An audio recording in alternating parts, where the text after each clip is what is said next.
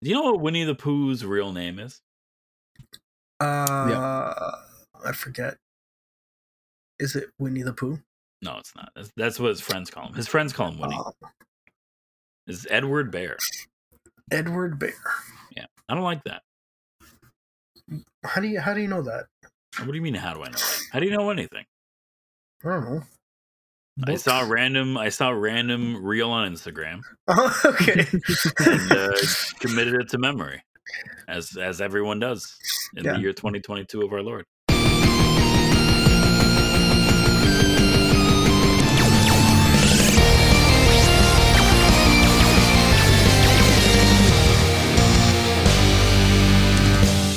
Hey everybody, welcome to Let's Get Gaming Podcast, episode 58. Today is the 26th of whatever month this is. I don't know. Time doesn't matter. Hey, I'm your host, Patrick Dennehy, but I'm not alone. Never alone. They're always fucking here. Hey, we got Chris Montpetit. I'm always here. He's always here. We got Pasquale Galuzzo. I am halfway through my beer already. All right. Well, thank you. That's the most interesting open you've ever... You're welcome. I want to see where this progresses. Pasquale, I'm going to issue you a challenge here. Okay. Okay. How many beers do you have direct access to? By the way, since we've mentioned alcohol, we now have to make this, dedicate this podcast as adults only. So thank you for that. But that's fine. How many do you have access to? I have 7 more. Okay. Wow. That's a lot more than I thought you were going to say. All right. Well, this episode's going to get good. Oh, so, boy. No, I'd like to save some of them for later. But I want you to get through 3 of them. How about that? Can we do 3? Awesome. Maybe. And hey, it's Stefano Fontana.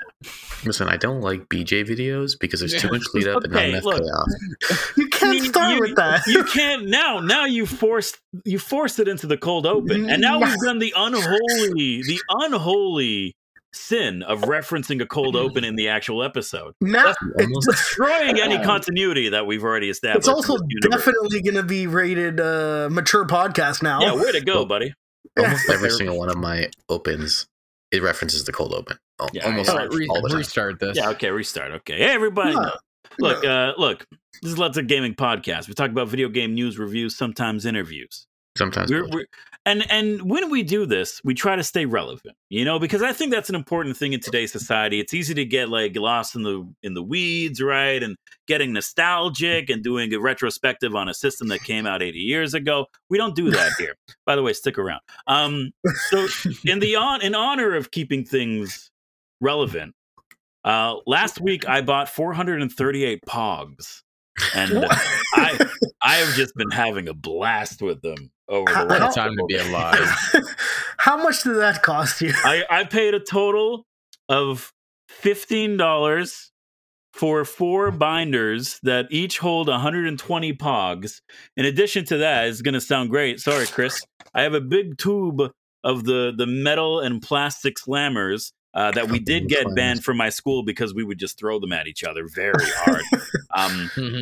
Dude, I'm kitted up. I got the Pog boards, the Pog placemats, the carrying cases, the carrying tubes. All I gotta say is, I think Stefano, I understand you now. What I'm hearing is that we have a Pog tournament coming up, and I have to go home and get my Pogs. Yeah, let's get Pogs right now, dude. Okay. I mean, not like the Pog that's banned on Twitch. Yeah, let's get Pogscast. Yo. Wait, do you think that there's any, desire for a Pog-based podcast in the year 2022? If anyone desires it, it's our fan base. That's probably true. That's probably it's true. Dude, some of the artwork on the Pogs, they're wild, man. They're like, they're vintage. They're retro inspired. Did I get any of the what? The Simpsons ones? I have one Simpsons one. Actually, that's not true. I have a Millhouse. I do have a Millhouse. They're the best. He's back in Pog form. And then I also have a side character who I have no idea who it is. He's probably from season 1 or 2. He's a weird little, I don't know. He's just a dude. I don't know. Send me a picture of it. I want to see it. Yeah. I'll show you my Pogs if you show me yours. Yeah. I'll have to go find mine. Dude, I love I never had Pogs. See, but this is the thing that I don't understand, because I'm weirdly nostalgic for Pogs. They released in 1994. I wasn't conscious. I didn't exist through the Pog phenomena as it swept through North America, right? But for some reason, seeing these weird little bits of plastic, it makes me feel good inside, you know? And my brothers were. It was from a better time. I guess so, yeah. My brothers were, and so I like live vicariously through them. That's how most of my nostalgia for the 90s comes from, is from living with them. Yeah. I essentially like feel cross-contaminated as like a real 90s kid, even though I was born in 94, so it doesn't really count. Yeah, no, still the first half.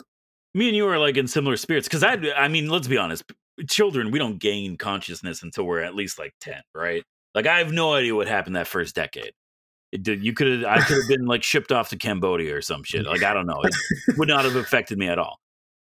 So really, like, I was around in the early 2000s where we had hit clips. Remember fucking hit clips? Those little baby portable record boom boxes you put in like a CD of like In Sync, and it would play a 5-second clip from one of their songs, and that was $30. You essentially put in the Nintendo DS cartridge. Yeah, that's what they look like. It was a wild time, yeah. And you clip them to like the clip player. Yeah, you would hit them to the clip player, and then that's how they made the name. I've decided that I've given up on the future. I'm going to regress back to a fetal state and just surround myself in early to late 90s nostalgia. That's what I'm going to do now. Yeah. Honestly, I understand you now. Anyway, what have you guys been playing this week? I've been playing Pogs. You know, it's funny actually, though. You know, we're on this nostalgia kick right now. A game that I played through, got the platinum. You know, not to brag or anything. It's not really that. It's not an accomplishment. I played Unpacking, which is great because last week I was talking about how I was unpacking a lot of shit. So I figured, it'll be a good time to, it'll be a good game to play. Let's play Unpacking. You got real life experience. So for those of you who might not know, Unpacking is a beautiful pixel art indie game where you unpack your shit. Not like in not like in a mental kind of way, but like in a you've moved into your first bedroom, so you get to unpack your stuff. You moved into college, moved into your own little apartment, and you unpack stuff. And really everything just comes down to okay, you open a box, you click on the box, you get an item. It's like, it's a book. Where you're going to put the book, you put it on the bookshelf, and then you keep going and you keep going. But what the game does really well is it tells the story of this person's life as they grow from childhood to adulthood through their stuff. So the first level is you're a kid and you're just unpacking toys, right? And you have a big bookcase, and the most important thing is okay, where am I going to put all my action figures, right? So it's very simple, but then as you get a little bit older, you could follow what they're doing in their life, and there's no words, right? There's no storytelling. It's all environmental storytelling. But it does a really cool thing where after college, you get your degree, and you're very happy to have your degree. And it's always something that is in every room you go into. You always find a nice place for it up on the wall. And then eventually you get to a level where I guess you're moving in with a boyfriend or partner or whatever it is. And they purposely make it so that there's nowhere for you to put this degree. So the only thing you could do is you have to either put it in the closet or put it under the bed. And for some reason, when that was the last thing, I had it on the bed. I'm like, okay, maybe I can move some of his stuff around, that bastard. But no, everything was just stapled into the wall, couldn't be moved. And I'm like, oh, dude, I have to put away her dreams. Oh shit! And it got weirdly emotional. It's I felt bad, dude. But it's a great little game. The sound design is really good. They've recorded different. If you were to take a cup and put it down on wood, you'd hear a nice little, But if you put it on tile, really it's great. It's so good. It's a fun little game. If you're somebody who wants a cozy game, a curl up, play some Animal Crossing type game, you get Unpacking. That's it. Apparently, I have to play it based on what you just described to me. Yeah, I feel like that's a Steph game. I think you would enjoy it. Yeah, it does a lot of cool things. It does a lot of cute little things that you wouldn't notice, and then I think the most fun moment, the most MLG pro. I'm sorry if I could just get the testosterone going a little bit more on this Unpacking review. I think some of the most MLG moments in the game, and it's very relatable to everybody, is that you're in the bedroom, you're unpacking, then all of a sudden, what's this? You get a bathroom towel. Look, I'm not gonna lie. every once in a while when you're in one room and then you get an appliance for like the kitchen, you're like, fuck, I already unpacked the kitchen. There's no room. What am I going to do? I have to fit a whole toaster oven there. It really does. It raises the stakes. So in the bathtub. Oh yeah, there's a trophy for that. There's a trophy. There's a trophy for putting a toaster in the bathtub. Oh I did it as a joke, but I was rewarded for it. So I'm very happy for that. Yeah, it's unpacking. It's a fun game. Never really played a game like that. Good experience. I recommend it. It is a little bit pricey. Maybe, I don't know. It is a game that can be beaten in a sitting if you want to go through it, right? But it's a fun game. So yeah, definitely worth checking out. Did you experience the game crashing bug? I didn't experience any bugs. No, I had a very pleasant experience with it. Yeah, there's a few people that experience. On the last level, there's a game crashing bug that prevents you from beating the game. Really? No. And it happens on all the systems, and it only happens to some people. Is it like putting something on a certain thing, or is it just like a random? Just happen? The level just crashes. No, I didn't have any. I haven't really had any issues with it. No, I didn't even hear about this. Yeah, well, that sucks. Anyway, well, thanks for. It's a good way to end it, I guess. What have you guys been playing? I finished Life is Strange Wavelengths. Let me tell you guys, play it. Walk us through. Sell it to us. So you've all played Life is Strange Before the Storm, right? Yeah. And you know how Steph is from Life is Strange Before the Storm? No. I forget. She is. She plays D&D in Life is Strange Before the Storm, and you play with her as Chloe. And this guy Mikey. And so Steph at some point leaves and moves to Portland from where I can't remember what city they're in Life is Strange. Oregon? No, it's a city in Washington. I just can't remember the name of the city, but anyway. And then she leaves. So she leaves and she's spared, or not spared, or nothing happens, depending your decisions. In Life is Strange 1. And so there's a lot of references. So they ask you at the beginning of the game what decision you made, and that changes a lot of the dialogue in the game and the premise of the character. So I'm gonna leave it there because I urge you all to play it so we can talk about it thoroughly. But I'm just telling you right now, I've never been more conflicted in my choices in my entire life. You're seeing the consequence of your actions. The consequences of my actions come to get me. Okay. I feel I like these kind of games where it's like you get to choose and make choices. But I think for me, a lot of the choices are like, it's just one or the other. There's never really like, it's always like you're either like the pushover or the asshole.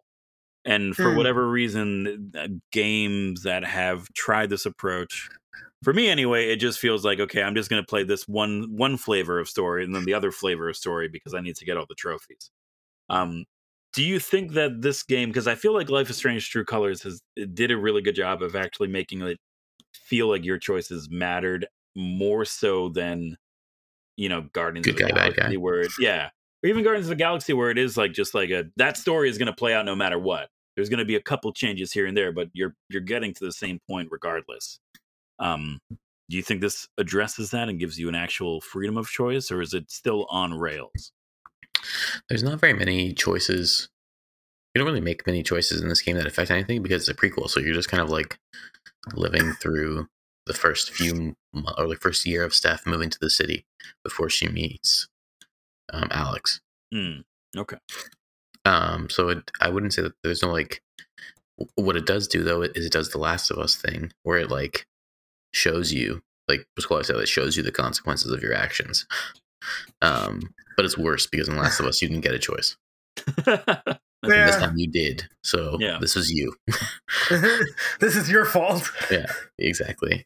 And and you know how vehemently I was set on my choice. Literally last week we talked about this, and I was like, don't care. Yeah, you rarely break out the word Vietnam, Billy.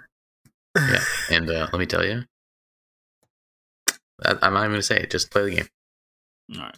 Definite recommendation from Stephanie. Yeah, it's like $10. It's worth it. Like I said, you get to swipe lesbian Tinder and play D&D and like, dude, it's worth $10. That's what I do every weekend anyway. Who are you kidding? We don't play D&D. Yeah, I don't. That's true. I don't do D&D. No. Pasquale, how about you? Well, I was away this weekend, so I didn't really get to play much this time. I played a little bit more of the Ghost of Tsushima Legends, just did like an extra mission or two. It's fun. It's more or less the same. It does ramp up in difficulty though, because they start asking like, they're like, now you got to kill this specific person, but you got to get this charm or whatever before you can kill them, and each one is associated to like the specific charm, and it's like a kind of a pain in the ass playing it alone, especially because you come into contact with 3 different ones, all with 3 different charms, and you're like, okay, kill you, run away, get the other charm, come back, kill them again. It's a pain, but it's fun. Fair enough. Yeah. All right, I think you need to drop it and play Life is Strange. I will. Yeah. Do you have any plans on playing a game? I guess a different game. Not to put you on the spot or anything, but I know you have a lot of work to do catching up with like every single Lord of the Rings movie, which you haven't watched. I'm assuming anything that came out after 1990. When were you born? 91. Yeah, so anytime after 91, I think that's when you need to start working. Okay. So here's the thing, right? Like, what are you going to play next? What's on your watch list specifically? I'm thinking, like Steph said, Life is Strange, or I'll go for Horizon. Okay. Forbidden West. Okay. Nice. Recommendation? Yeah. Not just because I want to hear what you have to say about it. I think you need to get a palate cleanser in before playing another open world game. Yeah, that's a good idea. Yeah, that's just so Life is Strange. Yeah. Yeah, if you were to go from Ghost of Tsushima to Horizon, that's going to be a bit of work. Right. Slightly off topic. Do you hear that they announced they're going to be doing a Horizon TV show? Yeah, a little bit. I did see TV that. show too. Yeah, I think that's awesome. Yeah, like the article showed a picture of Ygritte from Game of Thrones. I'm like, God, it's not. It just looks just like her, but I mean, it's not her. I mean, how old is Aloy in the game? She's like 18 or something. She's a teenager. Yeah, she's a teenager. Ygritte's a little past that. I mean, I would argue that she doesn't look like a teenager. I mean, like she looks like an adult. I'll be honest with you. That's true. I'm excited for this TV show. I think it's a Netflix exclusive, or it's coming to one of the streaming services at some point. I don't want it to be about Aloy. Yeah, so Horizon gets to Netflix.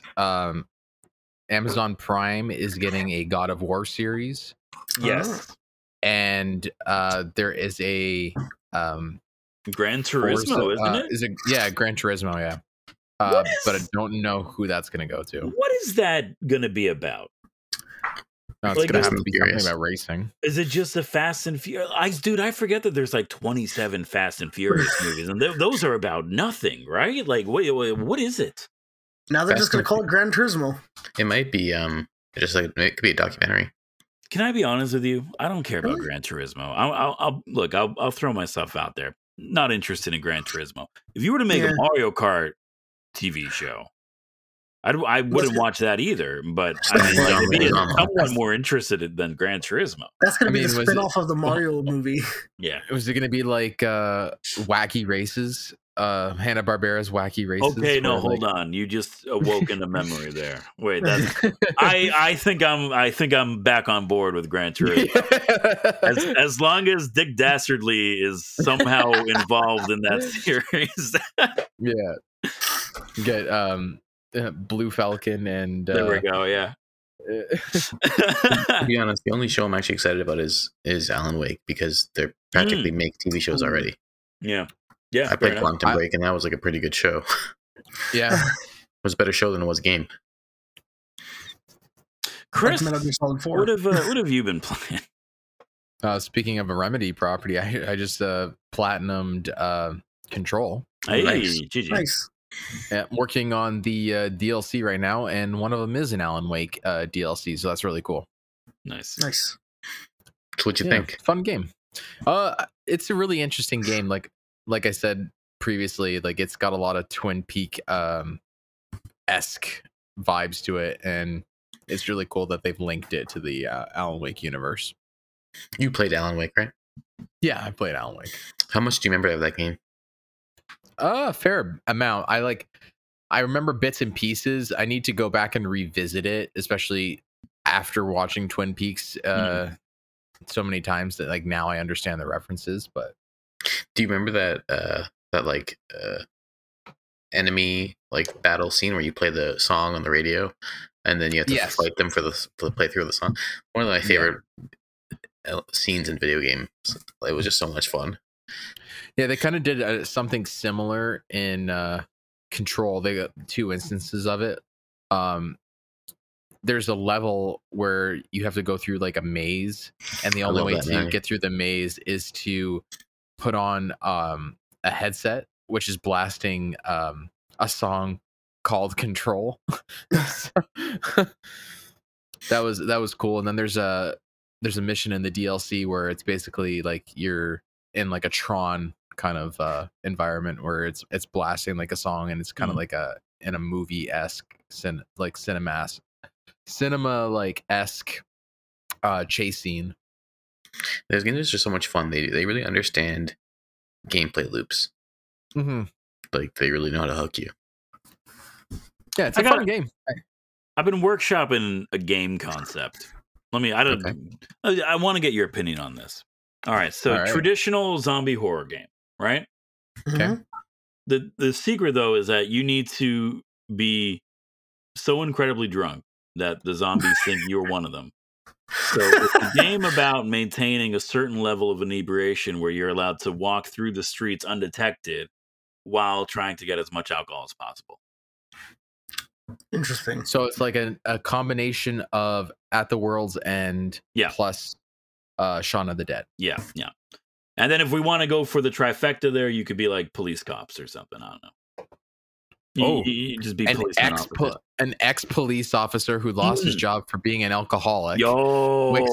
Wakes up, finds himself trapped in a bar after passing out drunk, and the whole world has gone to shit overnight. He stumbles out of the bar drunk and finds himself in the zombie apocalypse. I love it. The one thing that destroyed his career is the only thing that could keep him alive.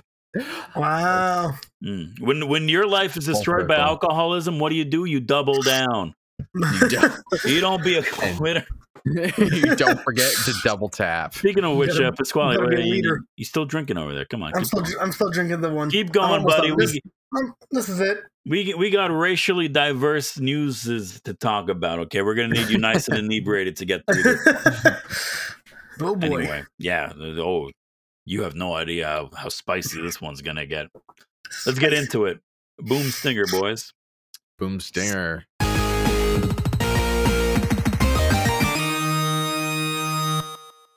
All right, so this is I want to preface this because look, we're 3 presumably straight white dudes.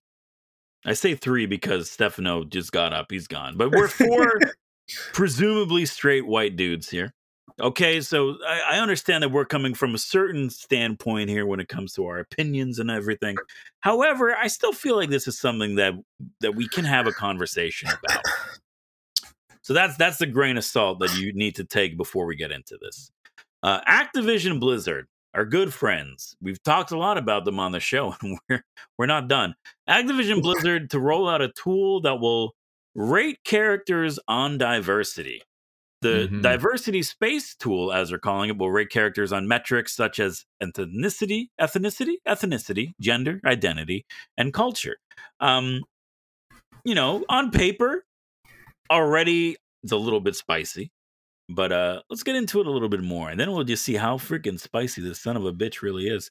So recently, Activision Blizzard has come under some fire over its announcement that it will use a new tool to help rate the diversity of its characters in certain video games.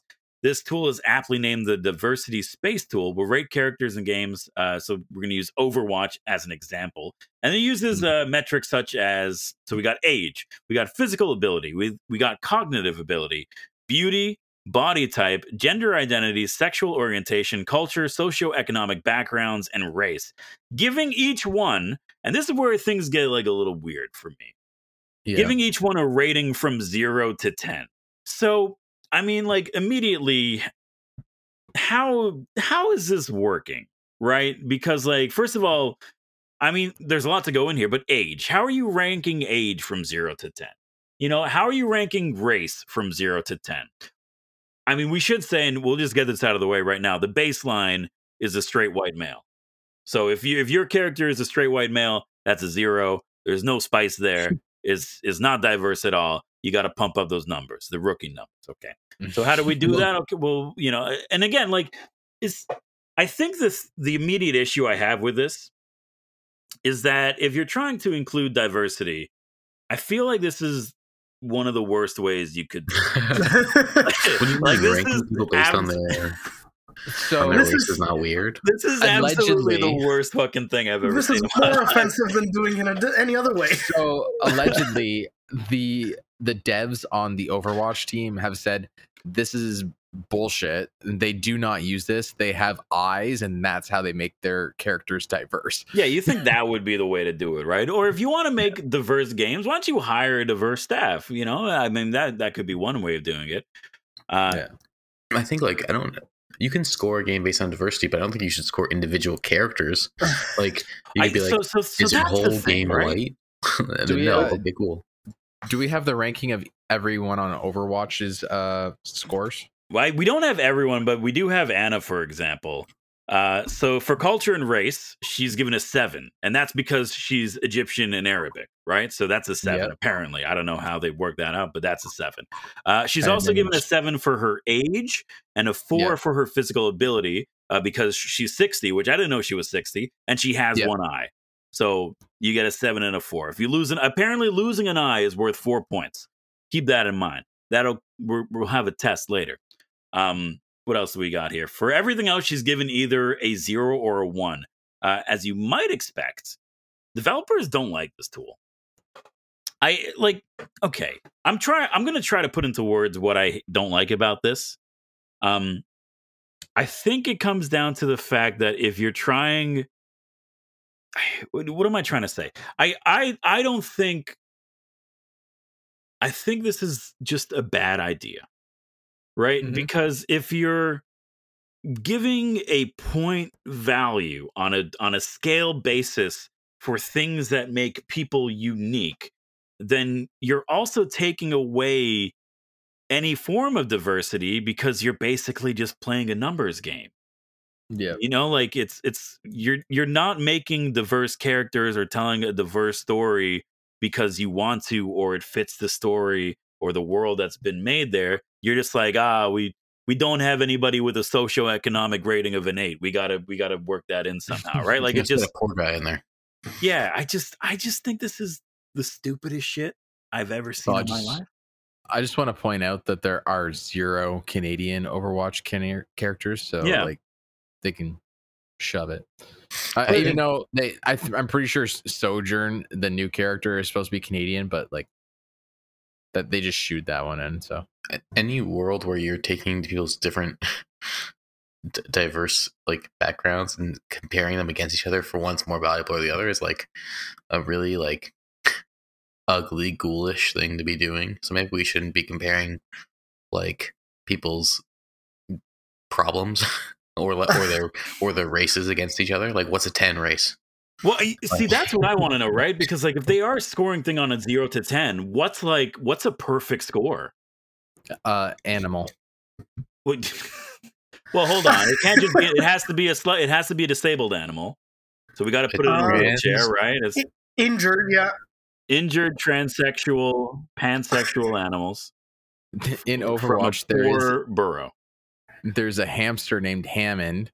So he's in like a walking giant robot. So like he's using the assist of a walking thing. So I'm guessing he's ranked at 10 because he is an animal plus well, maybe not a 10 because he is male by birth. So Yeah, see, fucked up. I wonder, like, I'll give you the 10 character. You ready? Yeah. It's not offensive, I promise. I'm making fun of the grading system. I'm not making fun of anybody. It's going to be a trans woman, and they're going to be a Black Hispanic person who's Muslim, quadriplegic, blind, Jesus Christ, in a robot suit. I'm really glad I put this episode as adults only. Yeah. What were the other qualifications? Hold on. I thought you were giving us an existing character first. No, body type, like it, right? Body type, culture, ethnicity, age, ability, body type, gender identity, and sexual orientation are the 7 pillars for the diversity space method. They were on The World's Biggest Loser, and they didn't lose the weight. That's how big they are. Oh, Jesus. And yeah, that's it. That's the 10 out of 10. I mean, like, look, so they use this model on a couple of characters that I think we all could relate to and have a little bit of a history with. They use this model on the Mario characters, Mario characters from Mario. And I gotta say, it's probably some of the weirdest PR shit I've ever seen in my life. So, for example, none, and I should specify the characters that they used this on were Mario, Luigi, Peach, Toad, and Toadette. Those were the 5 that they focused on. So, for example, since none of those characters are disabled, they lost a lot of points in the ability category.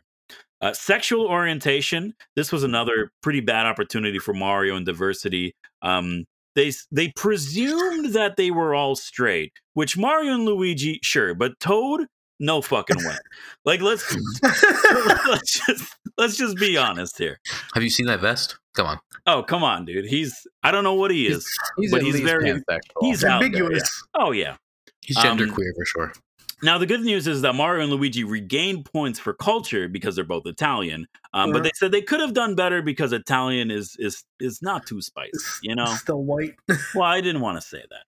As for body types, they actually did get a decent amount of points in body types because, the quote is they're kind of round and not that muscular. And you know what? That's fair. Fair enough. I mean, hey, whoa. Is that? Whoa, hold on, whoa. This is just a weird fucking thing, dude.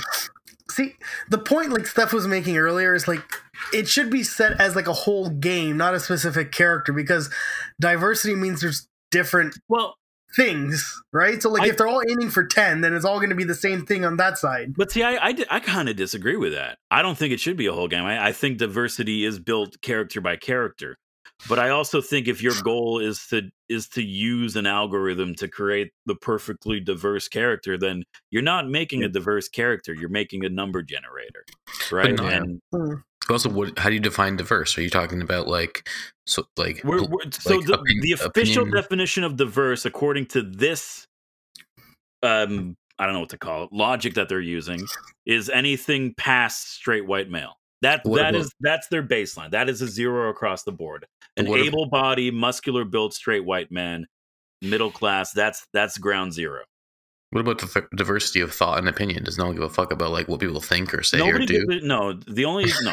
Okay, let's just be honest. The only diversity anyone ever cares about in media is what you physically look like and who you're attracted to. That's it. Nobody gives a shit about anything else. Okay, it's true.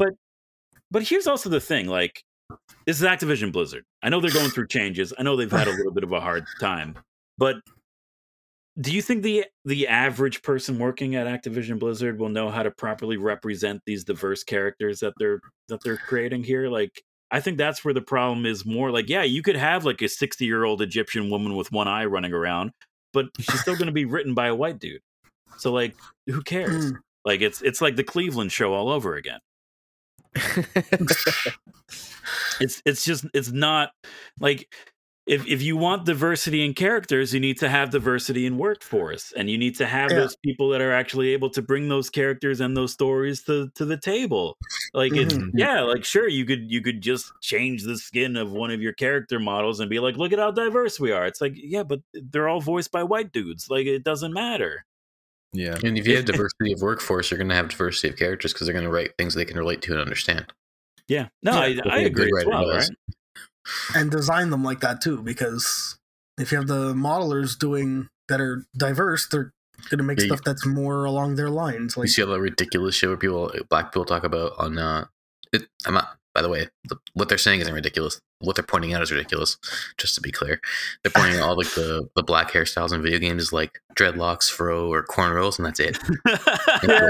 Like nothing no other else. Black texture. It's like, have you only met like 4 black people in your life? Like, why does everyone have dreadlocks?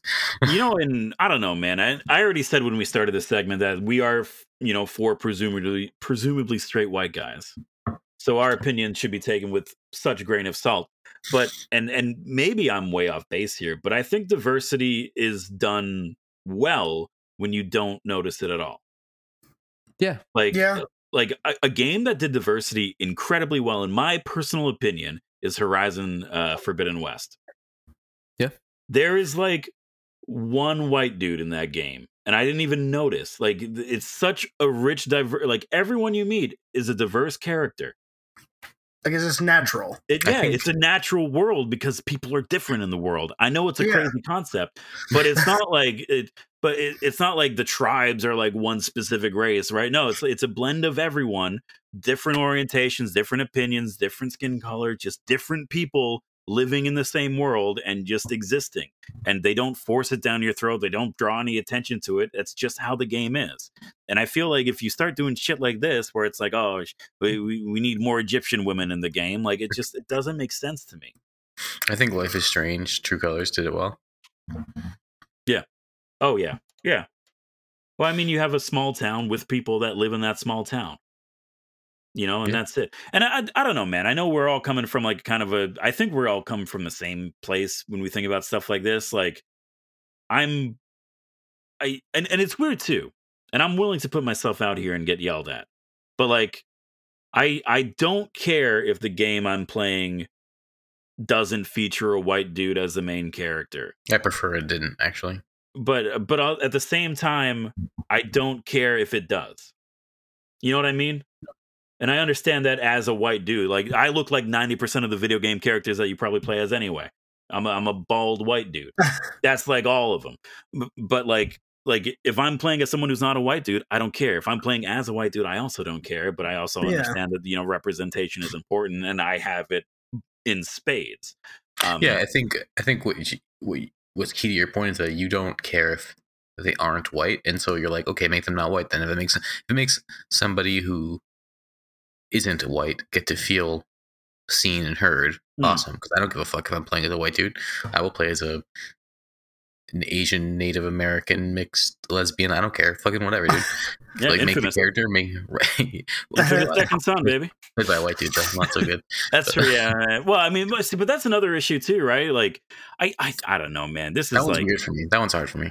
It's a hard one, right? Where you have like a diverse character, but then also it's like, oh, but it's played by a white dude, right? Which goes back to what we were talking about before, where it's like, okay, well, this one hits like a 10 out of 10 for culture, but it's just going to be voiced by a white dude anyway. So, like, Yeah, I find that one really hard because, like, it's all about their performance, but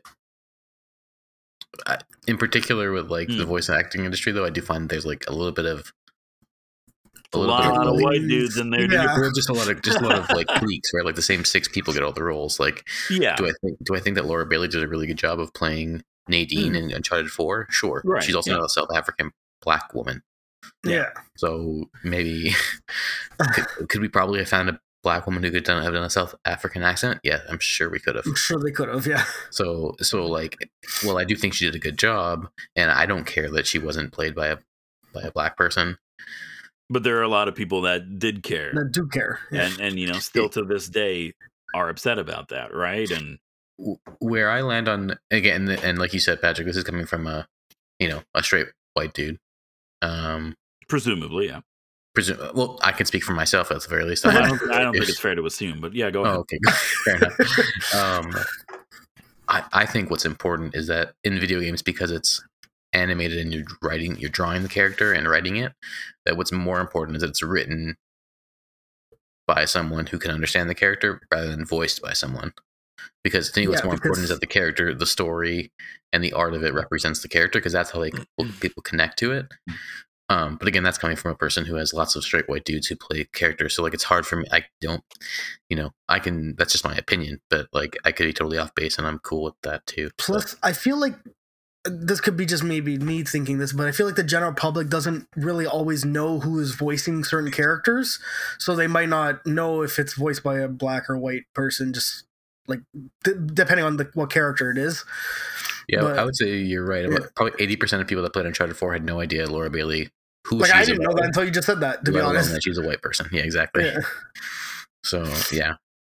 Yeah. I mean, if you look at like even on different mediums, do you guys ever watch Samurai Jack? Oh, yeah. Samurai Jack is voiced by a black man. Oh, really? Yeah. I didn't know that. That's awesome. He's the same voice as the Green Lantern on the Justice League. Oh, Jon Stewart? Jon Stewart, yeah. That's awesome. I fucking love Jon Stewart. I didn't know that. Yeah. I think I kind of agree with you. Like when it comes to talent, if you can do like a role, but like it has to be well written. I think that does work into a degree as long as you're not making it like a caricature. Yeah, absolutely. Of something. Yeah. I think like in earnest, like if you had like a deep grumbly voice, like you could play like most any kind of like man character as long as you're not doing any kind of like racial stereotype to your voice. And that comes down to the writing and the employees on the set. Like they can tell you like, well, that's not right. You know what I mean? Like there's but like I mean like look we'll go for an example in a medium. Breakfast at Tiffany's. You had Mickey Rooney playing an old Asian man. Yeah. I'm sorry, what? Yeah. I've never seen that movie, and I had no idea that was true. Yeah, so that's a Breakfast at Tiffany's. There is a scene where Mickey Rooney comes out like in, I guess you would call it yellow face. Oh my god! He's got like the fake teeth. He's got like the rice field hat and everything, and the Fu Manchu. And there's like a stereotypical like making fun of an Asian man like tone to his voice. Oh my god! I would hazard a guess that movie was not directed by an Asian director. That movie was made in 1950. Yeah. That's a Hughes movie, isn't it? Breakfast at Tiffany's? No, it's old. That's Audrey Hepburn. Isn't it from like the 80s or something? Older?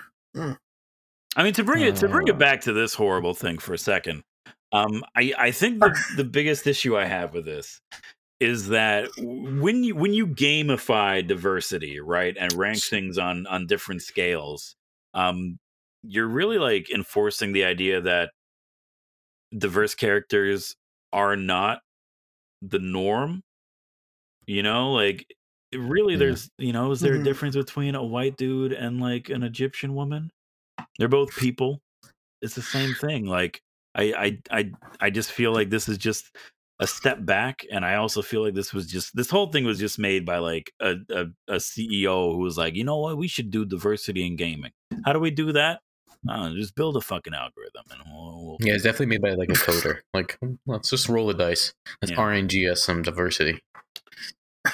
I kind of want to just see this thing applied to like every video game created before the 80s, you know? All or zeros. It's like, Mario's getting raked over the cold. It's like, well, I mean, they were made in like the 80s by a Japanese company. What are you expecting, dude? Like, come on. There's certain... That should get him some points. Yeah. It's a Japanese company making a game about an Italian man. Are you kidding? That should be a 10 out of 10 right there, dude. Yeah. I don't know. Talk about not knowing anything about the culture you're writing about. What do you mean? You're telling me Italians don't spend all their time jumping on turtles and that's about it. They jump on turtle.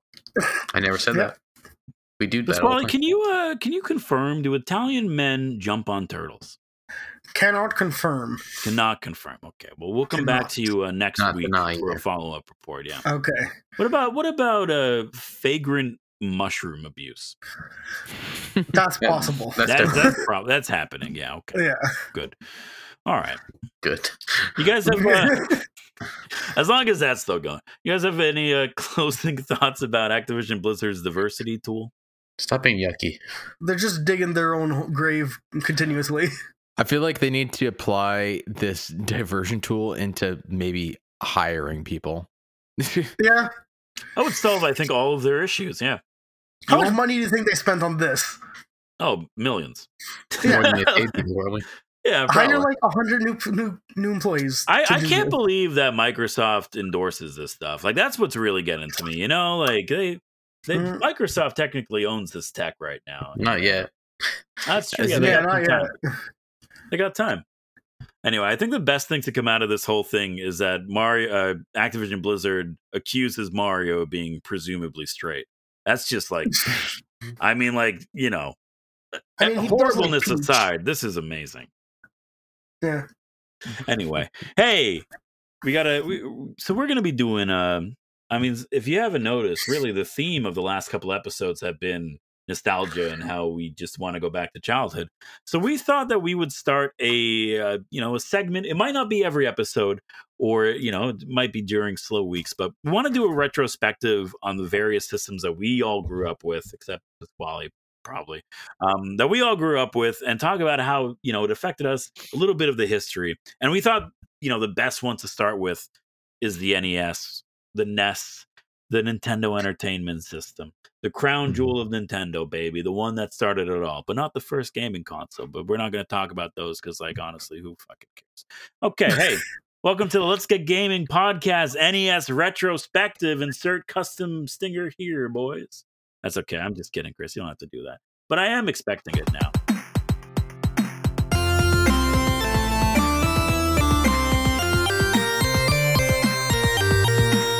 All right, so Chris, I got to give credit where credit's due. Chris did a lot of heavy lifting for this next segment. Because of that, I only think it's fair that I hand the reins over to Chris for this opening part. Sure. He's going to lead the groundwork for us, and then we're going to talk about the NES, boys. Sure. In 1983, there was a boom known as the video game industry. And in that year, it came to a crashing halt. All over the news, they declared that the fad was now over and video games were just going to be out the window.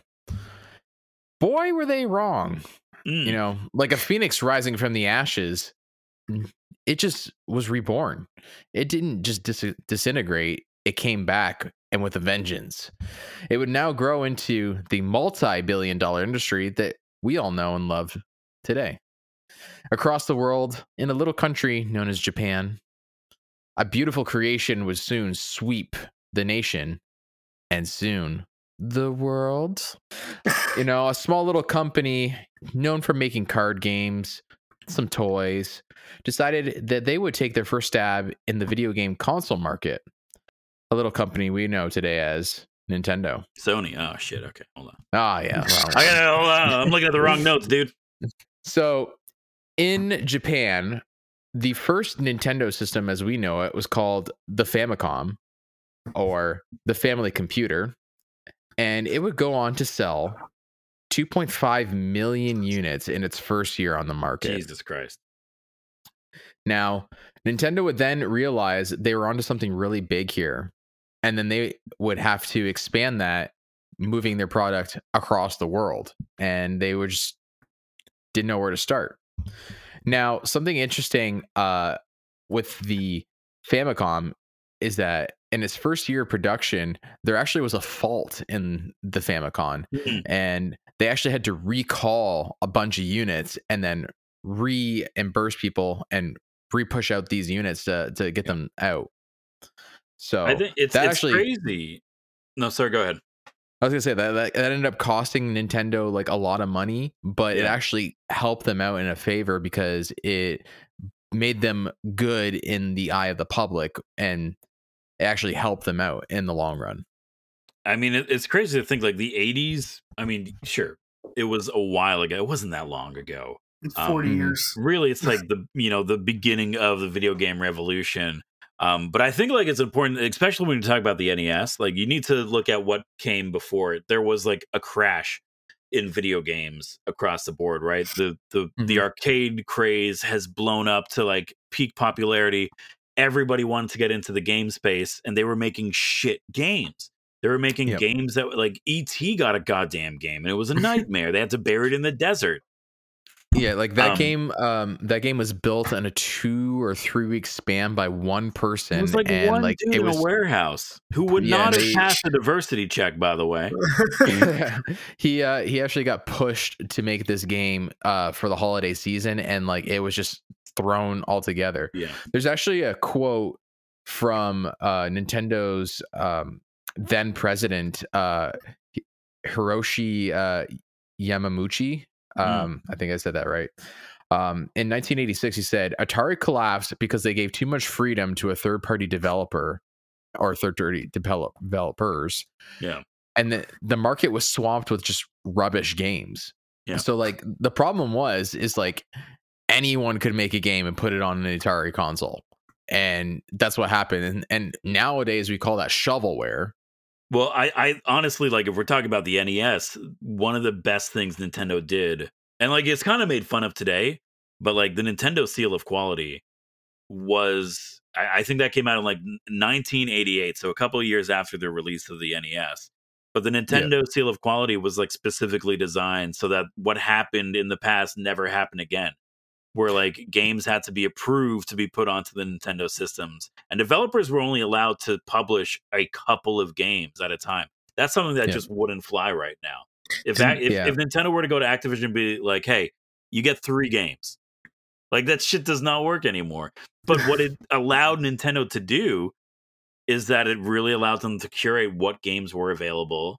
And because back then, it's not like today when you put out a game and it's broken to hell. You're like, we'll fix it in post. There was no post.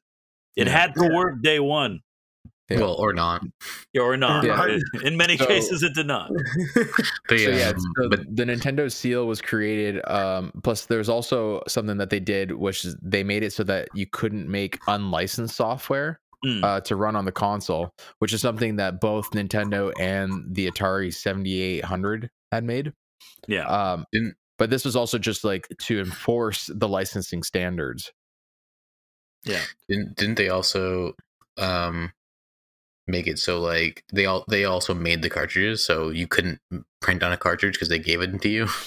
Like they fueled it like front to back because they patented the technology for cartridges, so like or for those cartridges, so they like basically saw what destroyed the old world, and it's like, okay, hold on, we could deal with these things. Fix that. This also caused the legendary the legendary things of like Konami making like 1,000 subsidiaries to make more games because they had more ideas. Yeah, they had to get around the Nintendo seal of quality, so like we had just a whole bunch of companies replicating themselves so they could allow to make more games. And right, like honestly, it's smart. And in today's world, it just sounds like a weird thing to be like, we're only letting you make 3 games, right? Like it's arguably they should do that. Hey man, there was companies that did try and get around this, like Tengen. Like they would make games and they would just print it on their own style of cartridge, and like Nintendo like sued them to hell. But you don't want to mess with a Nintendo lawyer. No, God, no. Even back then, like even though they were fresh out the gate when it comes to video games and video game accessories, which I mean, if you're talking about the NES, you got to talk about the accessories as well. But they were, Nintendo was no spring chicken, man. They've been around for for decades at that point in time. So like the biggest thing is that happened was their biggest success was Donkey Kong, obviously, right? Yeah. But so before they even had Donkey Kong, they had a arcade game called Radar Scope. And Radar Scope was actually like a colossal failure. So they actually took the technology that they had done with Radar Scope and they then made Donkey Kong, which actually like crushed like markets everywhere, especially in the arcades. And the other issues they found is that no home console could properly port Donkey Kong correctly. and like it did not have that same like fluidity or just quality, because the Donkey Kong was ported to the Atari 2600 and the ColecoVision. Oh yeah, dude, and ColecoVision, Jesus. Yeah, and ColecoVision actually like worked with Nintendo to like get them set up, but like still like it was not up to snuff. So that's when kind of, you know, Nintendo did the Thanos like, fine, I'll do it myself kind of thing here. Yeah. So what they did is there was a console that was created before the NES, and that was called the Advanced Video System Home Computer, which they displayed out on I can't remember what it was called, but it was like a kind of like what we have for E3, but it was just exclusive for like Japan. And what it was is, sorry, was it TGS? Tokyo Game Show. Look, I don't think they had Tokyo Game Show back in like 1984. You know, I think it's a little bit more recent. But yeah, sorry to interrupt. Go ahead. No, you're good. So they ended up putting out this AVS is what it's short named for. Is basically marketed as like a computer. So kind of like how Atari had their own console version, which was kind of like a little computer. They kind of did the same thing, and it had peripherals, including like a light gun. It had a infrared like mouse. It had an infrared gun. It had cassettes, and it had attached controllers to the unit itself. So they had put that out on the market, kind of seeing like where they were feeling for the market, because at this point their biggest competitors would have been the Atari 2600, the Magnavox Odyssey, and the Epoch Cassette Vision. It's crazy. Like, if you go back through the history of gaming and see what was there before Nintendo stepped on the scene, there was some wild shit, man. And it wasn't even like not too long ago, like before the NES, where like the gaming systems that were out there that were plugged into your TV were dedicated game systems. Like you had Pong. That's all this does. And you would spend hours on that thing. I think, you know, thinking back to the NES now after like, you know, well, I mean, my entire lifetime, because this thing's older than I am. It's wild just to see how far and how influential it's been. But also as like a Nintendo fan, like some of the best games that Nintendo has produced stem from this machine. You know, like, sure, we got Donkey Kong. Donkey Kong is pivotal for Nintendo and their success. You know, and Nintendo wouldn't be who they are today without Donkey Kong in the arcades and moving on to the NES. And like for them to be like, nobody else could get this game right, we're just gonna make a system. Screw it. Yeah.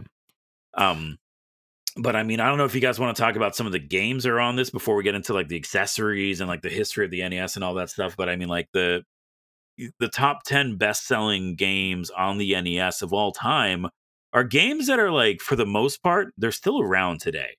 And they're still games that have an impact massively. I will say that like 3 out of the top 5 games are Mario, which I think just speaks volume for like Mario as just in general, right? We got Super Mario Brothers, the #1 best-selling NES game of all time with over 40 million copies sold.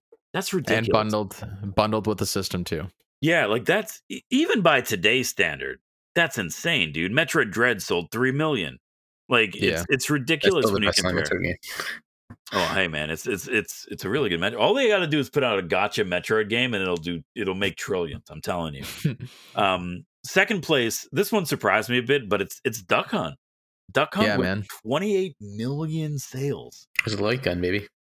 Yeah, the light gun was also packaged with Super Mario after, right? Yeah, that was also a bundle. There is a cartridge that has both Super Mario and Duck Hunt on the same cartridge. Sold so much. There's also another cartridge that has Super Mario Bros, Duck Hunt, and Track Meet on it, which I also have. That one's a lot more uncommon to come across. Yeah, I only have the one that's both of them, not the try. Yeah, I got the double, I got the single. You guys have played Duck Hunt, right? I'm assuming you played Duck Hunt on like the NES with the zapper and everything, right?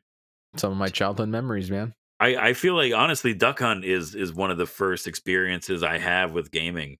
With when it comes rage. to like okay, well, I mean, first of all, I was a child. I cheated. I went right up to the goddamn CRTV and I shot those ducks, right, as everyone did, and I don't want to hear otherwise. It's true. But I think like the NES owes a lot of its success. I mean, first of all, design perfect, right? There were a lot of great minds who came together to design that thing from the ground up, Frankensteining other parts from various devices and putting it all together into the NES. Because originally this system was supposed to be released with a keyboard. And back then, not everyone knows. Like, it's not like today where like you put a keyboard in front of like a newborn child fresh from the womb, and they could already update their Instagram, right? Like, people didn't use keyboards back then. They didn't know what was going on.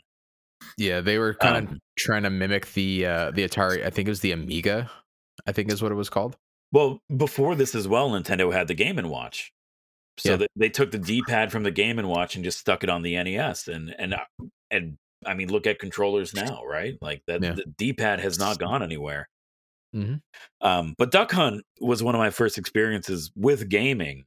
And you can't talk about the NES without talking about the accessories, right? Like the light gun. Rob the Robot, dude. Like we haven't even gotten into Rob the Robot yet, but yeah, I'll touch on that. It was the fact that they were able to make a dedicated gaming system for that time, but then also make it feel like an arcade. You know, you have the light gun, you have all these little toys and gadgets that you could add on to it and mimic that arcade experience that people were, starting to move away from, but still kind of wanted if it didn't get destroyed by E.T.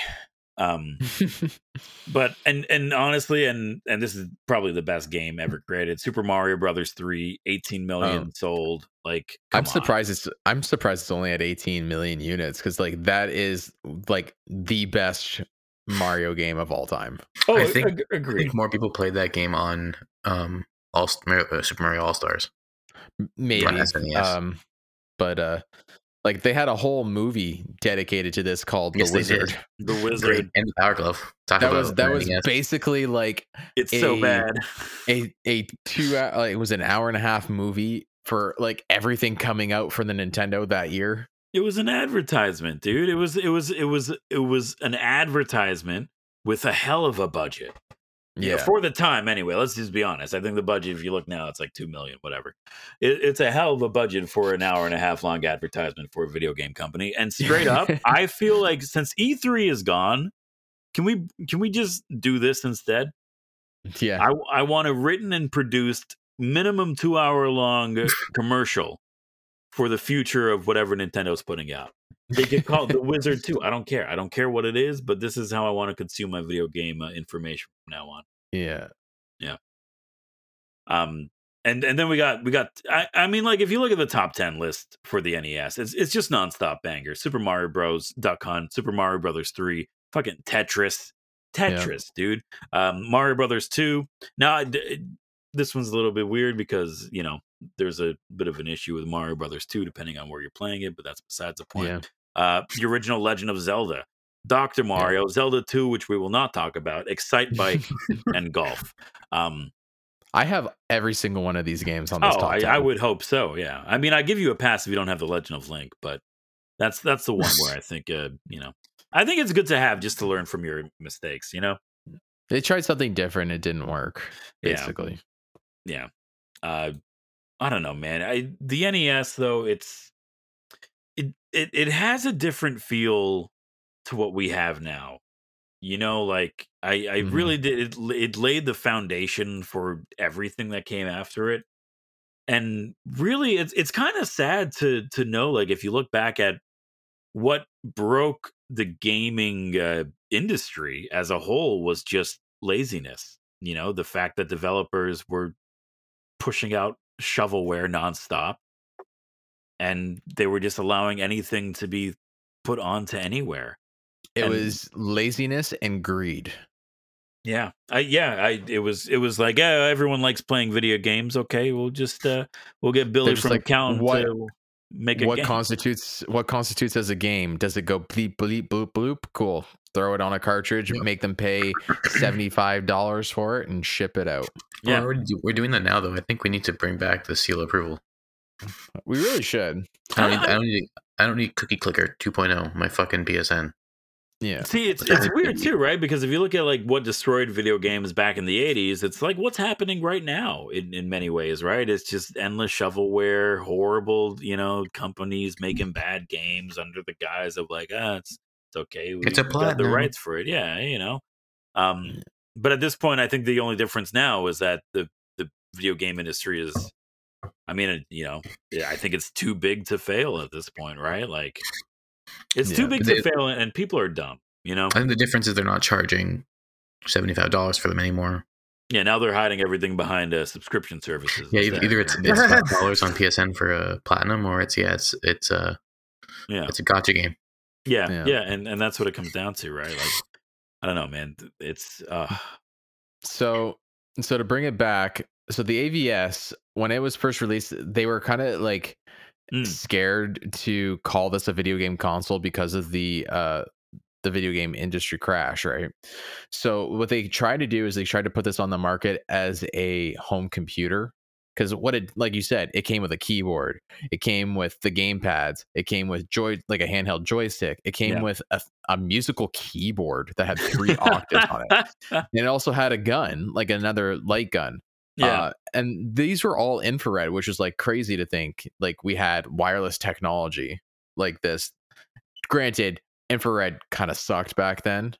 It got the job done for what you needed, like that's that's what I love about shit back then. It didn't look pretty, but my God, did it work.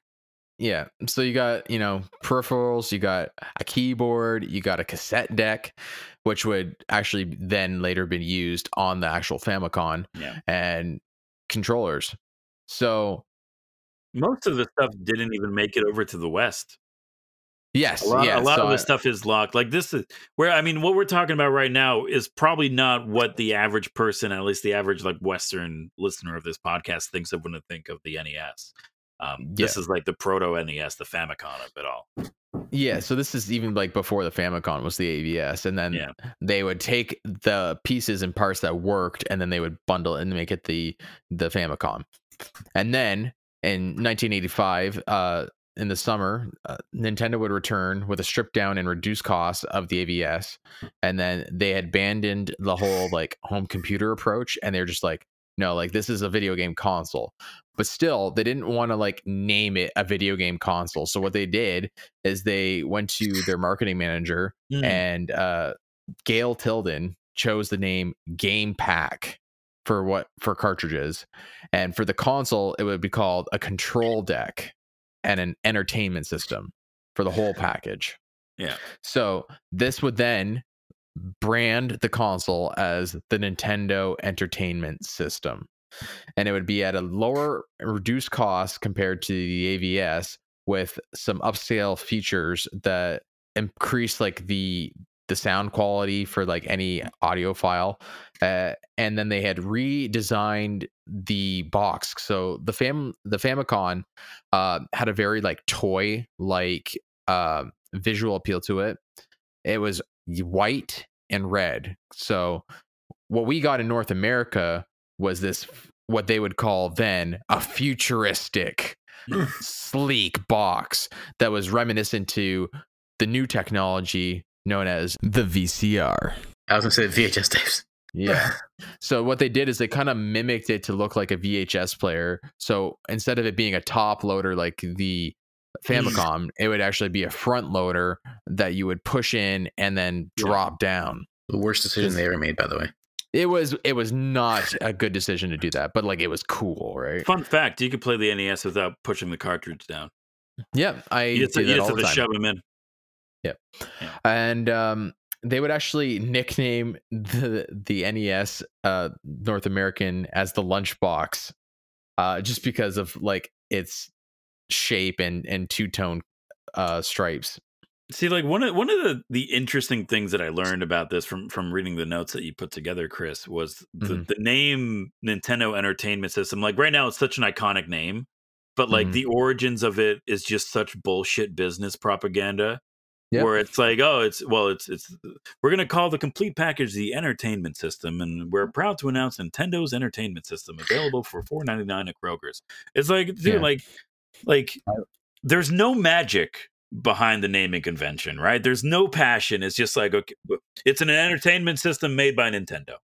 Yeah, All right, and that roll was it was all strategy because like 100%. I said, like nobody had faith in the video game industry anymore, especially because everything seemed to be crashing. Like nobody was buying Ataris, nobody was buying the Odyssey. No one burying ETs in the desert, like they buried ET in the desert. So Nintendo knew like they were gonna have a hard time cracking into like the Western market. Yeah. So they actually came up with a strategy when they went to stores and like, hey, we want you to stock our console. They're like, no, like video games are out. Nobody wants video games. They said, we'll make you a deal. If this console doesn't sell within 9 months, you send it back and we will give your money back. So like there was an incentive, right? Because they were like, well, if it doesn't sell, I'm not left with like this shitty product on my shelf that I have to now get rid of. Then the other issue is that Nintendo said, well, we don't want to put this in the electronics section because we don't want to market this as a video game console, like I said.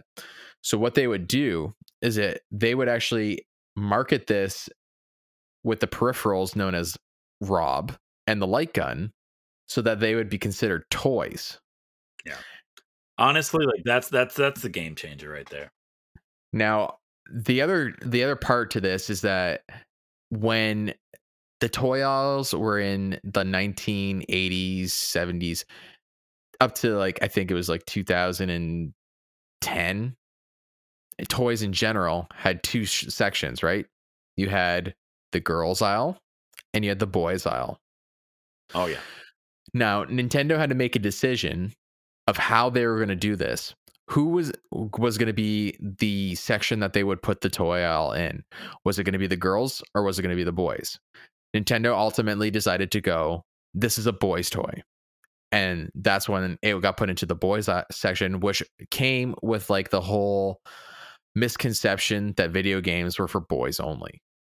Yeah, I want to talk just quickly about Rob, right? Like Rob the Robot is, one of the things that is solely responsible for Nintendo's success in the West.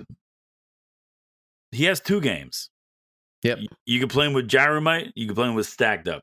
That's it. Yep. And then they kicked his robot ass to the curb and then brought him back for Smash Brothers in 2006. And that's it, really. Like I mean, I as a fan of Amiibo, I'm just happy to know that Nintendo's disregard of products that they put out exists right at the beginning. So, I got respect for Rob. I played Gyromite. I've never played Stacked Up. I don't know. I don't know where to find this game. You know what's crazy though? I hear is they're like not even that good. They're not. The games are not good. Yeah. But the crazy part is that Rob sold like incredibly well. Oh yeah. Do you? I was just like, as a kid, did you know anyone that had a Rob? No, but that was before us. Me. I got a Rob 2 years ago. Rob was like Gen X. Yeah. Like I didn't know Rob existed personally until I want to say like I was 19. Dude, it's the Avatar phenomena. Yeah. It's the best movie in the world, according to statistics. It's the most viewed movie in the world, and yet there does not exist a single person on this planet that has Avatar as their favorite movie of all time. Well, I have a lot to say about that one. If you were to put 10 people in a room, 8 of them would have seen Avatar, and yet none of them could tell you a single thing about that movie. That's exactly what happened with Rob. So I have a lot to say about the Avatar thing, but yeah. So they would put Rob and the light gun as like they would market it as a toy, right? So it would be marketed as an electronic toy instead of the video game console, which like incredibly helped so much for Nintendo. And they would release officially the NES in the US October 18th, 1985, and it would become an instant hit, especially because of its launch title, Super Mario Bros. Yeah. You know what I find very interesting about that fact is that Nintendo essentially started off the trend of like the video game companies marketing. All the marketing followed that group of people. It started then with like kids toys aisles in 1985, and then all marketing for them aged with that group of people, because in the 90s it was fucking weird, extreme, like X Games fucking ads, and early 2000s, and then because they over sexualized, because they were 20 years old, so they were like corny college kids, right? So like that's what they wanted. So, and it just kind of aged with that group of people, and until now they're adults with children, and now we're coming back around. Now we're going full circle, right? Start advertising to the kids again. Yeah, well, I mean, hey, Nintendo proved that we've established the demographic, we've saved video games, and everyone's like, oh shit, we're doing this again. All right, start selling to the kids. I have a feeling that we're going to lose a lot of the magic of naming video game consoles like we did with the NES for a lot of the consoles. Like when we go around through them, like the PlayStation, I'm sure there's nothing magical about that name, and I'm sure there's nothing magical about the Xbox. So just prepare yourself to know that nothing was special, and it was nothing sacred. Everything died.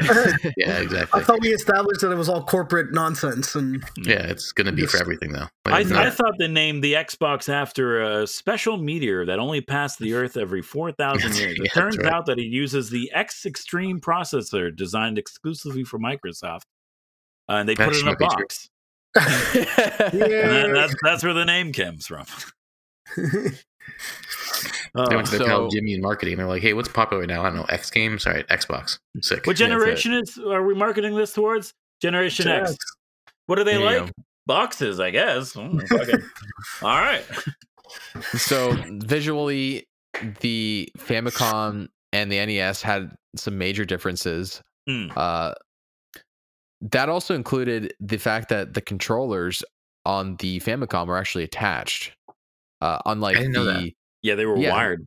So the controllers on the Famicom are hardwired. Another difference that they actually had that was not carried over was that there was a built-in microphone on the Famicom controllers, and that was actually a feature that we lost, leading to like a bunch of weird game features being cut out, or just straight up like misunderstood, which is one in The Legend of Zelda. I don't know if you guys ever played like the original one. There is one enemy in The Legend of Zelda where it says noise scares it away. So instinctively you would want to play like the flute in the game because like that makes noise, right? Actually, like it does nothing. So the issue is that yell into your goddamn controller. Yeah, that's what it is. If you had the Famicom, when these creatures come up to you, you would actually yell into your controller and they would scatter. But we didn't get that feature in North America, so like it was translated, I guess. It's the most Nintendo-ass thing where like they created a gimmick in a controller and then immediately they forgot to future-proof it, and the mechanic just did not transition well into the next generation, dude. Like Nintendo has been doing this shit since day one. PS5 is popular. Like it's ridiculous, man. Yeah. So we would then start to see a year later the console wars begin again. Yeah. So when the NES launched, it didn't really have any competitors up until the year later. And then the first real major competitor, and this one stuck around for a few years, was Sega. Sega. So before we got the classic Sega, we had the Sega Master System. Yeah. So in 1986, someone tried to claim that this was a very vastly superior system. And well, to be fair, Sega did do what Nintendo. Yeah, that's a good marketing strategy, right? So technically, you could say that this was a better console because it had a higher processor, which allowed for it to have better graphics and a better sound to come through it. While it was like, technically, it just didn't have the same game power that it did. And it would sell like fairly okay in both North America and Japan, but it only really saw like major success in the European markets. Yeah. That's wild. Yeah, just like Xbox there. And its second competitor, if you even want to call it that, was Atari. Nintendo tried to like actually originally reach out to Atari and be like, do you want to like invest in trying to like restarting the gaming industry? And they would like begrudgingly like reject this offer, and that would like actually be a mistake that would actually be like the downfall of Atari, give or take.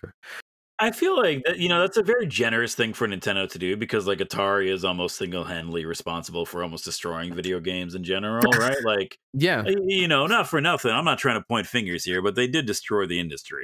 You get one more chance. Everybody gets one. For like 3 solid years. It was because of them. So yeah, like Nintendo actually had worked with Atari before. Like they had put out Donkey Kong on the 2600. So they were like, hey, want to work with us? We will like put out like a system and some games, and like we will like start a new video game industry again. And Atari was like, nah, man, like we're going to do our own thing. So what they would do is they would actually re-release the Atari 7800 in 1986, which is kind of funny because they actually launched the 7800 during the video game industry crash. They're like, you know what? Let's try this again. Hit the restart. Yeah. So they were like, okay, things are starting to come back up in the video game industry. Let's re-release this thing and try and save some of our costs that we lost out on, right? And it was all but fruitful, because the juggernaut that was the NES could not be stopped, and the 7800 was quickly forgotten about. I don't think Atari ever got over that. I feel like to this day, the CEO is in bed, wakes up in a cold sweat. It's like, oh man, Nintendo, man, they're still out there just watching.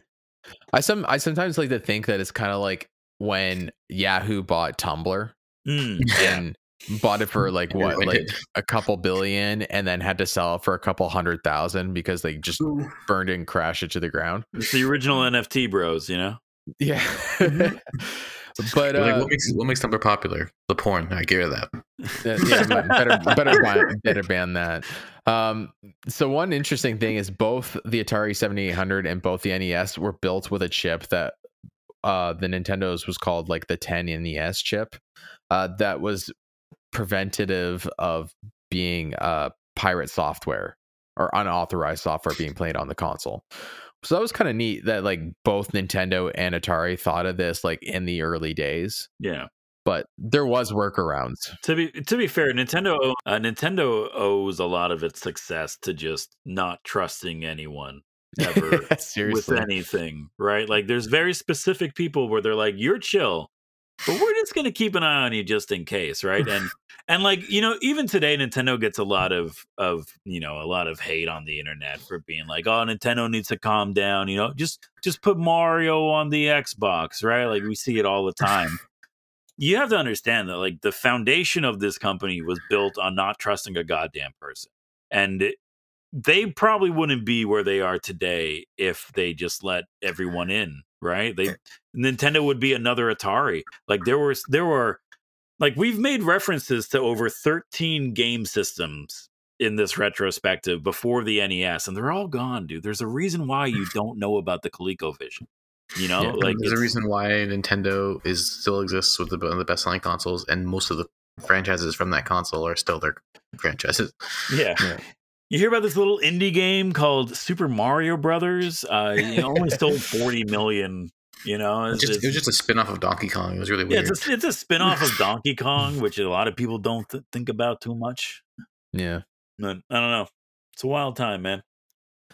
So when the NES launched in North America, it was priced at $149.99. And that came complete with Super Mario Bros., Duck Hunt, a light gun accessory for Duck Hunt, and an extra controller. Do we know what that would have cost with inflation? Do we have that? I do actually. I do have this. So $150 basically, right? In 1986. 1985, 1986, same thing. The same cost to that in today's money is $395.68. So it's the Switch. I guess it's still, yeah. But the difference is this came with 2 games, the Duck Hunt the light gun accessory, and an extra controller. Dude, the fact that Nintendo is selling the Switch for the same, adjusted for inflation as the NES just really shows that they're not making any fucking money off of the Switch. They are controllers. Yeah, well, now, but on a console per sale basis, they're not seeing a dime, dude. We're upset that, prices of video game are going up. I mean, while that is true, they got consistency. It's gone up $10 in 10 years. I think we're okay. Yeah. So the console will then later become obsolete with the release of the Sega Genesis and the Super Nintendo Entertainment System in the early 1990s. The price would then go down a little bit, but production for the Nintendo and the Super and like the Famicom still ran until about 1995.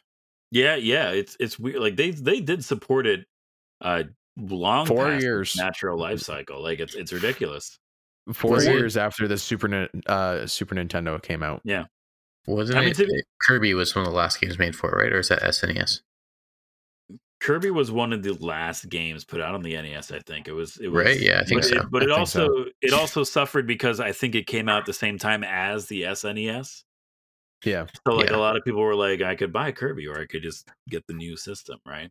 But the God of War 2, PS3. Yeah, exactly. Yeah, same thing. And I'm pretty sure that the first Just Dance also released on the SNES. So, is that really true? For a while. No, it's not true. Come on. Yeah, that's not true at all. I mean, listen. Come on, wait, look, what? We just talked about the peripherals. I wouldn't be We've surprised. We've done 58 of these episodes. How are you still falling for You've known this man for 10 years. I make the Just Dance joke every goddamn episode. You got that one thing right about fucking Jensen Ackles, yeah. No, what was the store? What's the GameStop name again? It's a fucking real man. Are you talking about Babbage's? Yeah, Babbage's. Now I have to believe Babbage's. I really don't think that the only thing I got right is the references to Babbage's. That's 100% the only thing you've ever said that's true. I but now I have to believe you. There's more. Yeah. Yes. Do you guys have any favorite memories of the NES? Oh God. I mean, for me, it's I never had one. The NES that I played, I mean, I got one eventually. The NES that I played, it was a friend's NES. I would go over to his house after school, and it was like the Wild West back then. I'd walk from the school. We'd go through the back alley to the video game store, and we'd buy a pack of Crazy Bones or some shit. And we go back to his house. He'd have the NES set up, and the first game that I played on it, or one of the first games that I played on it, was Super Mario Brothers the Third. Yeah. And my sweet God, man, that game is just today, to this very day, I could sit down and I could play Super Mario Brothers 3 and just have a great time. It's so good. It's just, it's weird to say, but they just don't make them like that anymore. Maybe it's because I was so young, and maybe it's before my mind fell into existential dread and cynicism, and but just the colors were so vibrant, the enemies, the sprite work was just so on point, and the power-ups were so unique and so different, and they drastically changed how the little 0 out of 10 on the diversity scale plumber boy would actually play and interact with the world. And it made you have this sense of wonder where you're I want to see what the next world looks like. Right now, it's you pop in a Mario game. It's all right, we're starting in the woods, and then we're gonna go to the desert, then we're gonna go to the beach. But back then, you're holy shit, dude, we're in a volcano right now.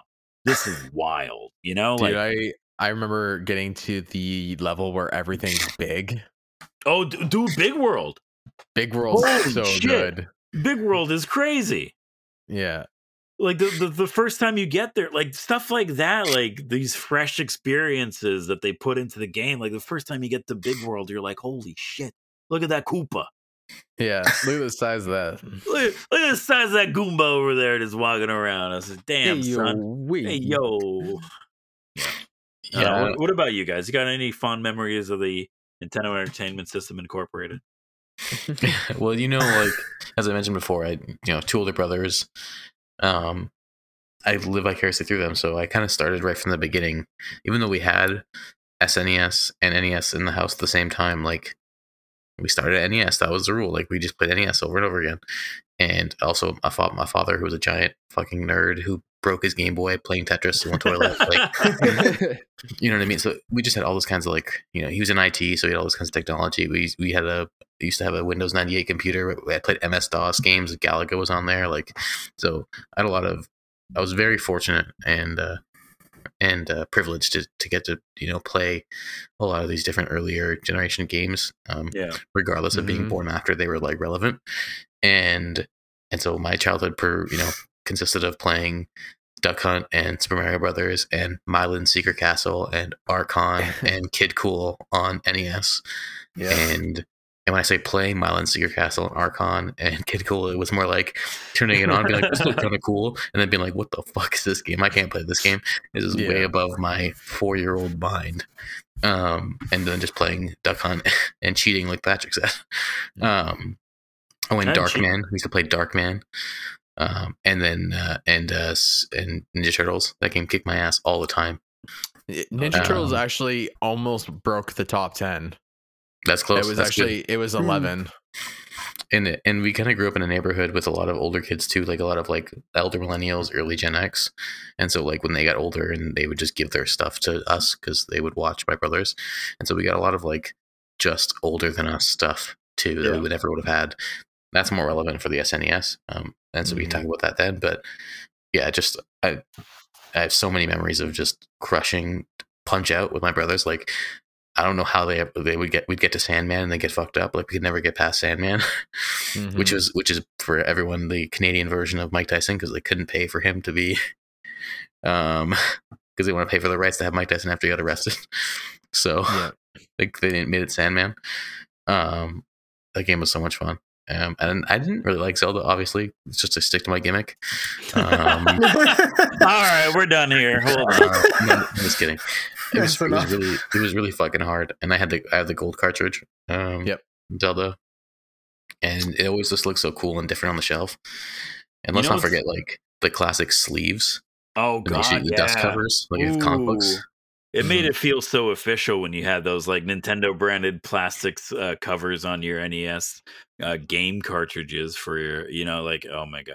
Also, or the Game Shark. You know, the funny thing about the gold cartridge Zelda is that there is a standard cartridge. Nobody wants it. No, it's probably more rare.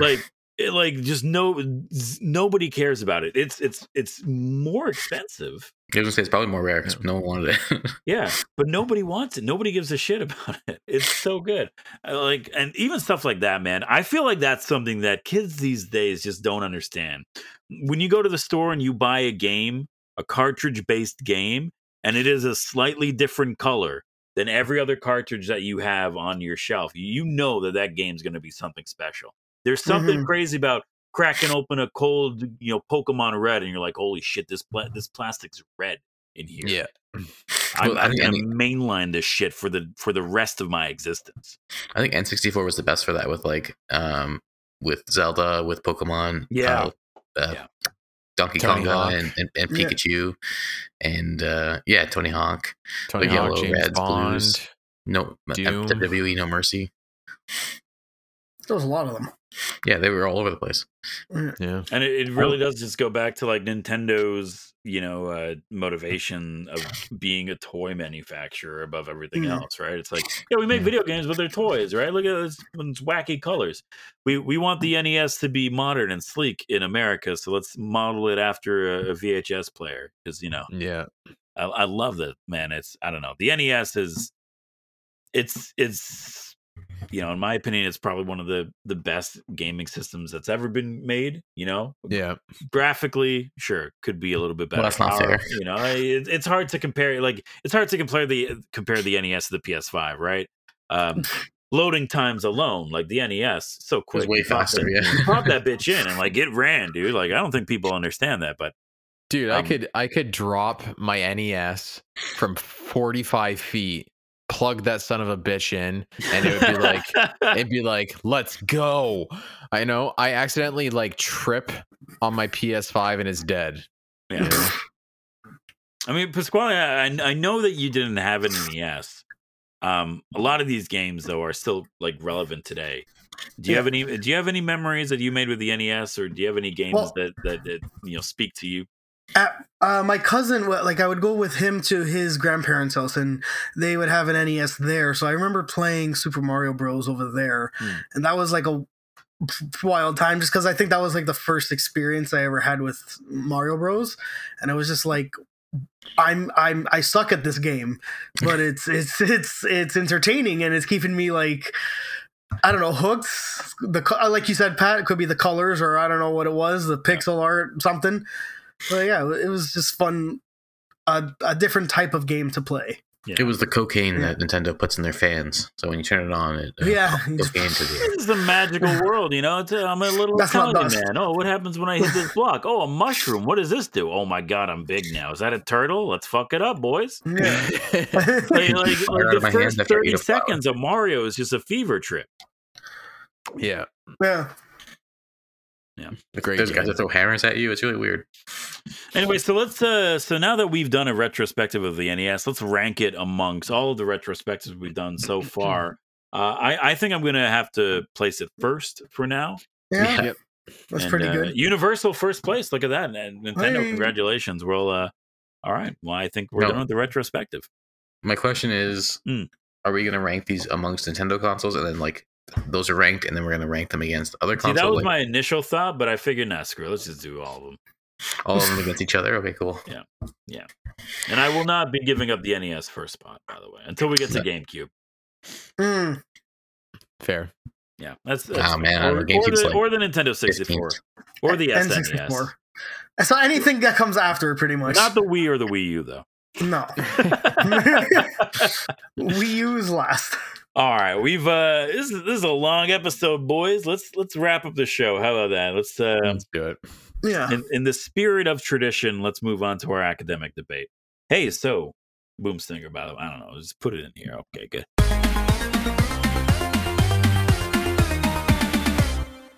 Hey, this is Versus. If you're new to the episode, if you're new to the show, I don't know what I'm talking about. Hey, if you're new to the show, we like to end this podcast with a little game we call Versus, in which two of us are randomly selected.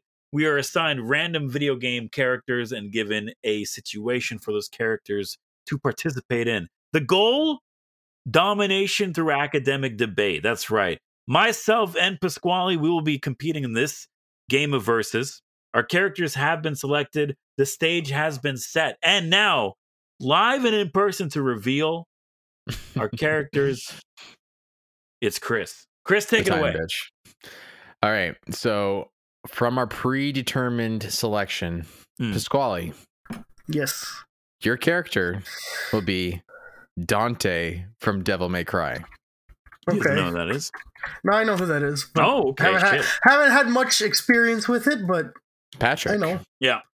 Your character, the Nintendogs. Oh, no. Okay, I can make this work. Your situation. Who would be most likely to get alcohol poisoning? Oh, no problem. Simple. Go ahead. Most likely? Most likely to get alcohol poisoning. That's key. Yeah. Most likely to get By alcohol. the way, I'm really happy that you established the alcohol abuse early. So this podcast is already rated for adults only. Very appropriate. I'm about to talk about dogs dying. It's going to be graphic, but I'm going to win. All right. Pasquale, you have your character. Your first point starts now. Okay, Dante must be the biggest alcoholic that you have ever seen in your life. For all the shit that he has seen and gone through, there's no way he is not a huge alcoholic. And you're telling me out of all the alcohol he's probably drank in his life, there's not been a smidgen of alcohol poisoning in there? He's definitely vomited even on himself or other enemies at some point, like from all that he's been through. Time. Playing up the drama. Cool. Patrick. Yeah. You have your character. Your time begins now.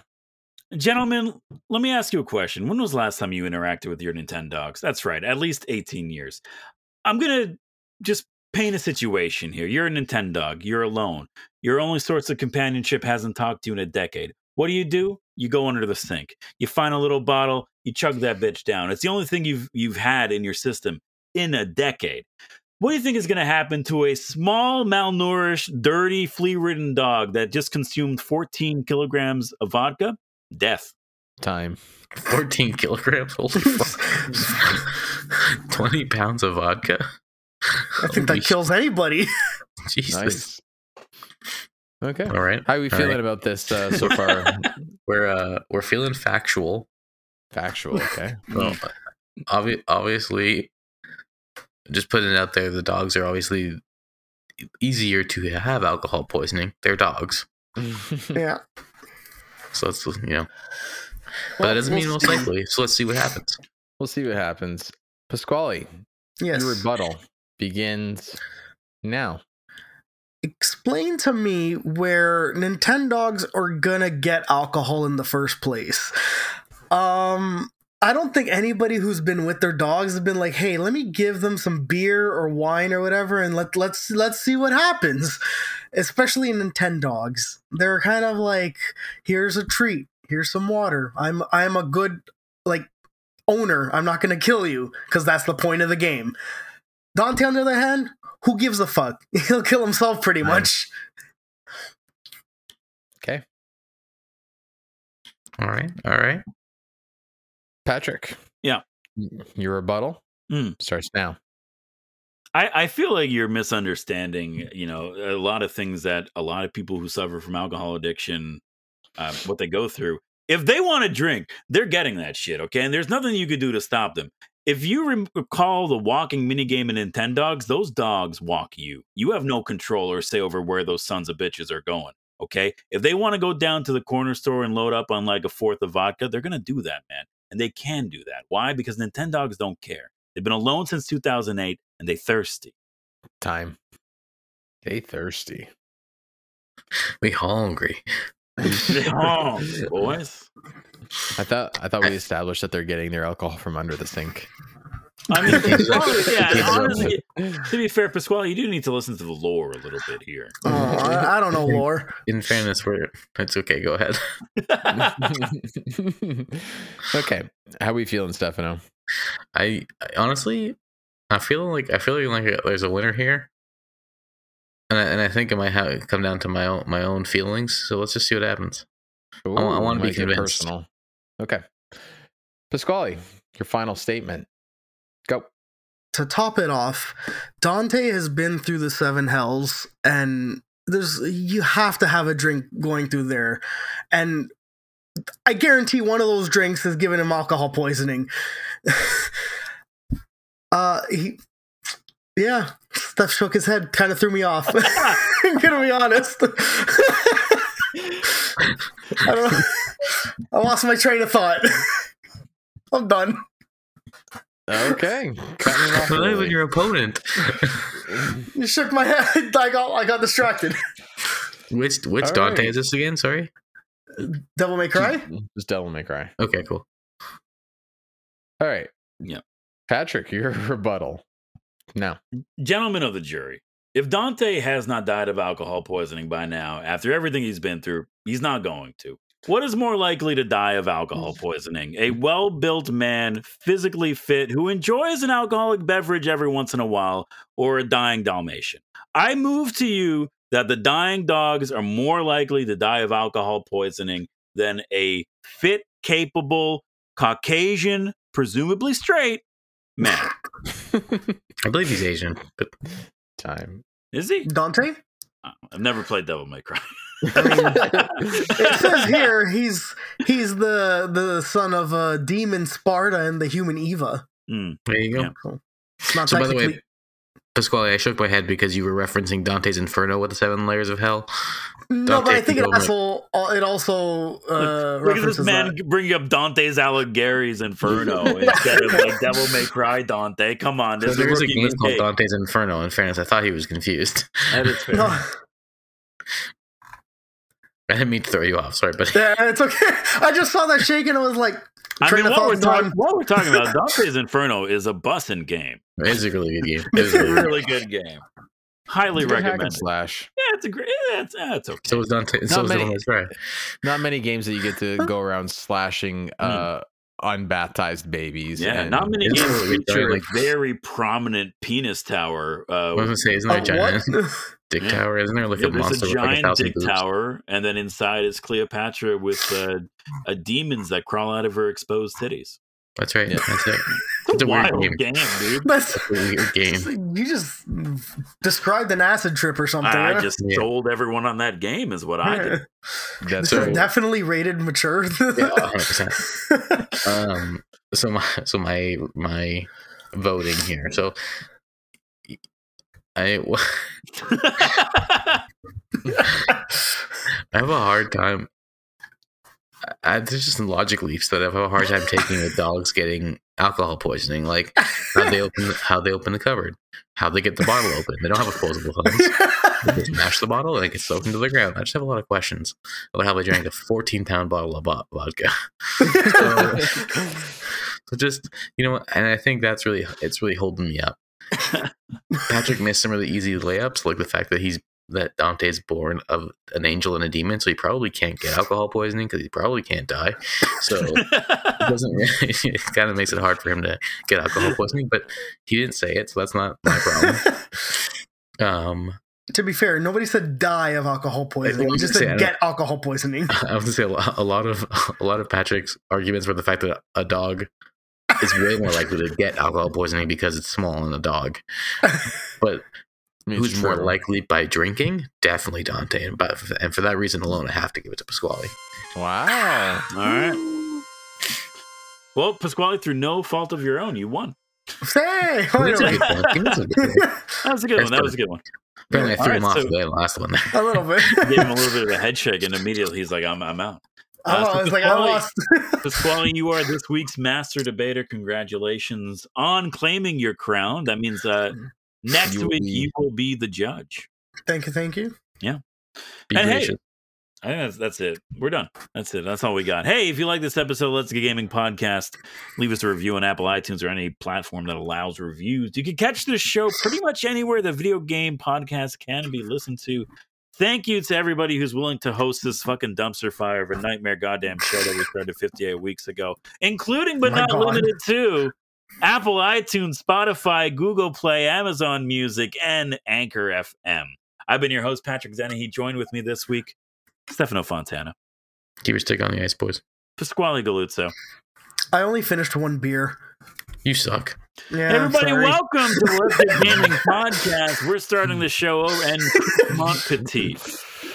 Don't forget to spay and neuter your pets, especially your Nintendogs. Oh, Jesus. All wow. Right. Well, from all of us here at the 0 out of 10 Diversity Podcast, see you next week. See you, boys. Bye. Bye.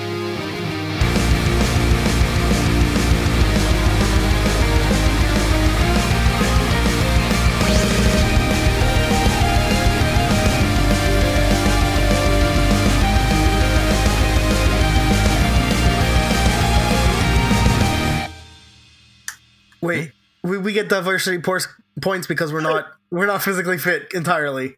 Whoa. At least I'm not. Oh my god. How do you know that two of us work out very regularly? I think Pasquale just called us back. I'm probably the most in shape here. I'm never going to eat again. I'm saying in comparison to general video game characters who are ripped. I'm more in shape than Roadhog. I'm hearing a lot of fat shaming. I'm hearing a lot of... I didn't say anything's wrong with it. I just said in comparison. Not that there's anything wrong with that. What the fuck? That sentence wasn't even English, dude.